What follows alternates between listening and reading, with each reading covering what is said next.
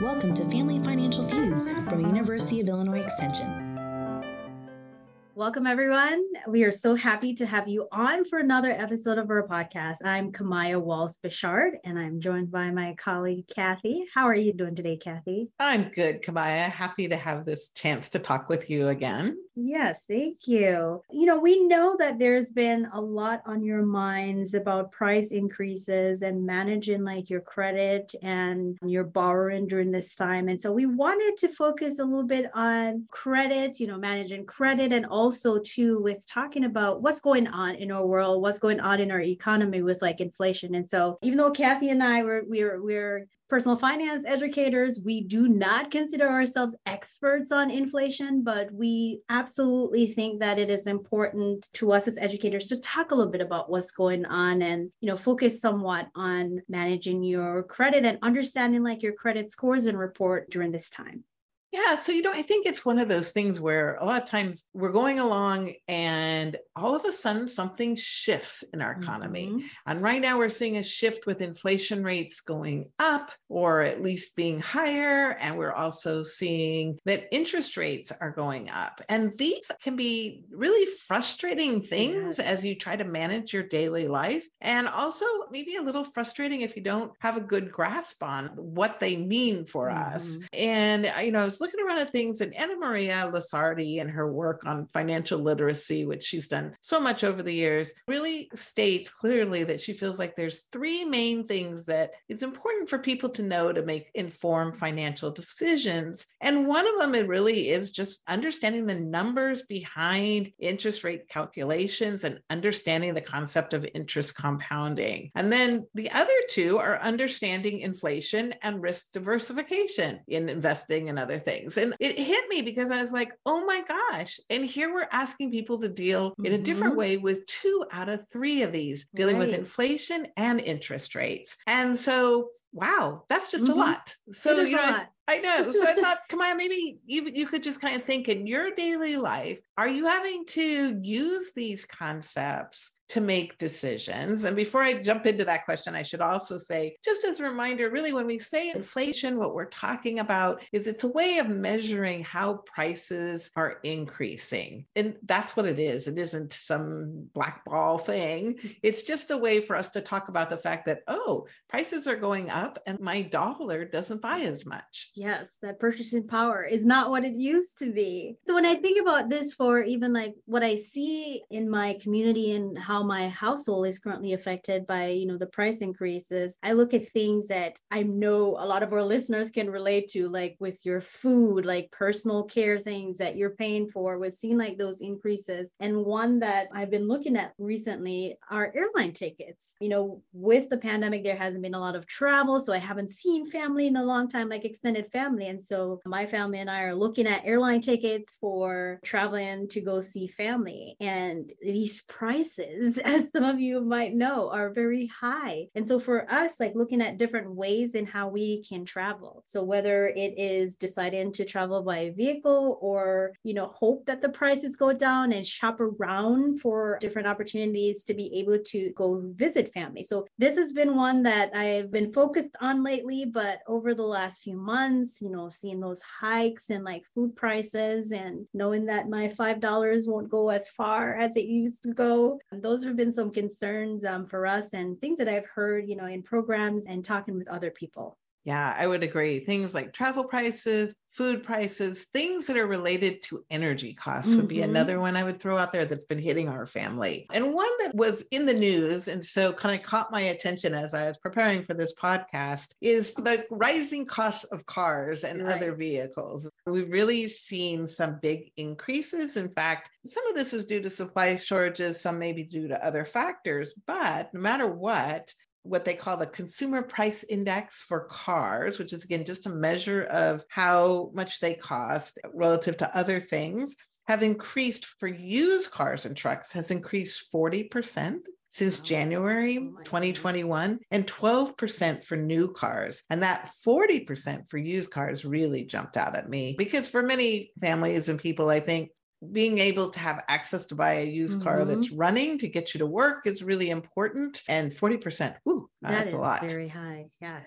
And along with that, to just make it all that much more painful, we're also seeing that the loan rates for auto loans are also going up. So not only are people faced with higher costs, but then if they take out a loan, there's going to be higher interest rates in that loan. And in fact, if you don't have a really good credit score, but you have a lower credit score, what we might call the average subprime auto loan, but basically think lower credit score. Right now, interest rates are ranging between 9 and 20% annually. So this is getting to be a very large expense, monthly expense for families if they're trying to buy a used car. And just again, kind of comes back around to that. When we see inflation, we just start seeing that it's harder and harder for households to make all their costs and have that. So when we see like these changes in like the auto lending market based on like exactly what Kathy's saying with inflation. So we're looking at different things that has caused disruption in like being able to supply vehicles. And so, you know, with like these constraints on new vehicle production and the demands for used vehicles, all of those, of course, can drive up the cost and have that increase in like what we're seeing with those interest rates. And so this is where the credit score piece, you know, your credit history comes in as we're leading more into like this discussion. Yes, exactly. So rather than just give you a lot of bad news that you probably already were recognizing, we did want to talk about, you know, when there's so many things that are out of our individual control, what can we do? Yes. And this is where, as Kamaya was saying, we may need to go back and refocus on some of our good financial practices that sometimes, you know, might slide a little bit as you get caught up in other things. And one, Kamaya talked about a little bit already, and that is taking that time to do some comparison shopping. So for example, if you're shopping for a car, comparing different kinds of cars or types or levels of fanciness could be to your advantage. And then also comparing your auto loan options so that you could hopefully find as low as possible.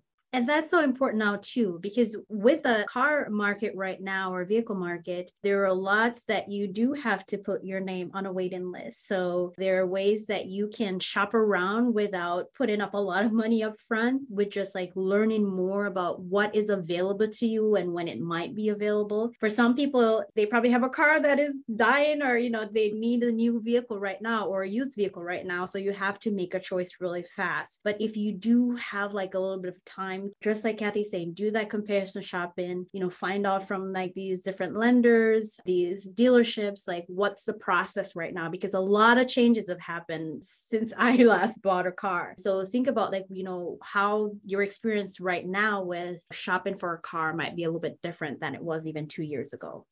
And I think the added pressure, because there aren't a lot of cars available, of having to make a fast decision when a car does become available, means it's even more important to have gone through that process of what can I afford? Yes. What do I really need? What do I want? And being ready to have like sorted all that out so that when the time comes to make a choice, you know exactly where you can go and where you maybe shouldn't go in terms of costs. And there is a really nice worksheet from the Consumer Financial Protection Bureau called the Comparing Auto Loans. And we'll put that in the podcast notes so you can get right to that worksheet online if that's something that would be useful to you. So comparison, we know that that can help people. It takes a little extra work, but it's a good strategy to keep in mind. Another thing we wanted to address is revisiting your credit reports and making sure everything is accurate, and then, you know, working to improve your credit score. Because if you raise your credit score, then you're likely to get a better loan interest rate, which will overall save you quite a bit of money. And, you know, again, not necessarily as much fun as planning a trip, improving your credit score, but can lead to more fun things down the road. So yes, it can. Something to think about. And we realize that there's a lot of myths out there that kind of hold us back. And so I thought talking about a couple of those might be helpful for people, because again, let's take control of what we can control, and they'll know we're doing the best we can. Yeah. So do you have a favorite credit card myth? I credit do. score myth? So, you know, I love what Kathy just said too, with in a time where it just feels like there's so much coming at you, what are some things that you can do right now in your life? What are some things that will help you build on what you want to achieve? And when it comes to like checking and understanding your credit score, that is an important piece. But there are a lot of misconceptions around what will or will not improve or affect your credit score. So we wanted to touch a little bit on this, of course. So one of my favorite one is a myth that says checking your credit report will hurt your credit score. And this, of course, is a myth. So the fact is, when you get like your free annual credit report, it will not, I repeat, it will not affect your credit scores. It is an important tool for you to see the information that is on your credit report so that you can check for accuracy and to make sure that things are up to date. And you, of course, can access your free credit report at annualcreditreport.com. And what this does for you, it gives you some power as a consumer to know what you can expect when you are in the process of obtaining like new credit. And so this is a very, very empowering tool for you, and one that we teach about and one that we do encourage you to focus on to some degree. How about you, Kathy? Well, I think the one that is always so controversial and difficult to get people to believe is there's a fear that if you shop around for different loan offers. So let's say you've got a car, you're about ready to go pay for it, and you're shopping around for different car loans or home mortgage loans. People worry that shopping around will hurt their credit report and score, and it doesn't need to. So if you shop around within a short amount of time, somewhere, and I read different numbers, but between Consumer Financial Protection Bureau has one article that says 14 to 45 days. I think 14 to 21 days would be super safe. Within that time period, it should just count as one hard inquiry. So not a hard inquiry for each loan application. Now, if you put in a loan inquiry like once a month, let's see if this month my credit score brings down that will start to hurt your credit score. But keep them tight. The amount that you're likely to save by having done that comparison should offset any decrease that you might see in your credit score. So I still highly advocate shopping around for loans. I have another favorite one too, Kathy. So there's one myth that says carrying a balance on your credit cards will improve your credit score. That is a myth. So, one of the best ways to improve your credit score and to maintain a good credit score is to pay off your credit cards in full every month. And we understand that lots of different situations individuals are in and households are in. And sometimes people do the best they can to pay that down each month, but it doesn't always work out that way. But our goal, and when we teach, is for you, if you have like that capability to pay it off in full each month or pay more than that minimum balance, because that will help you, pay it down faster. And if you're looking for ways to like improve your credit score overall, staying on top of that is a very good one.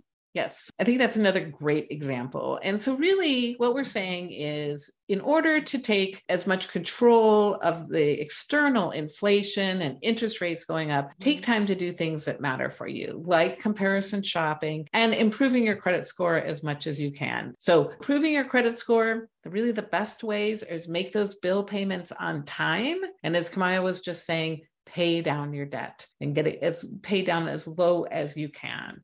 You also want to make sure you have checked your credit report, make sure there's no errors in it, get those cleaned up. And then, before you take out a new credit card, stop and think, do you need this or not? Because expanding that could also come back to costing you down the road. But it is an interesting world right now. It's an interesting financial world. And we each have to take a look at our own lives and see, where do we want to put our time, energy, and money? But it is a good time to start thinking about, what can I do that will help my household's costs and expenses if we're entering a time where inflation is going to be higher than we're used to. Yeah. And in households right now, going back to our wonderful Family Feud theme, for a lot of households, there might be different conversations that's going on around inflation and what is currently going on in our economy. And with focusing on how you can manage like your credit reports and view your credit reports, it's an important piece when you have any kind of like disagreements in your household on how you should be managing things right now. So as we're all trying to figure out what's going on, making sure that you are taking care of yourself and you are having like open conversations with other household members if you have any issues related to how to manage your household finances during this time. Yes, totally. And it's interesting because sometimes you're in a pattern. My husband and I have been married a long time. And so sometimes a wake-up call when I'm like, well, that's what it costs now. You're not out there doing the shopping as much, but those are the prices. So keeping everybody informed about what's happening can also be a piece of that conversation.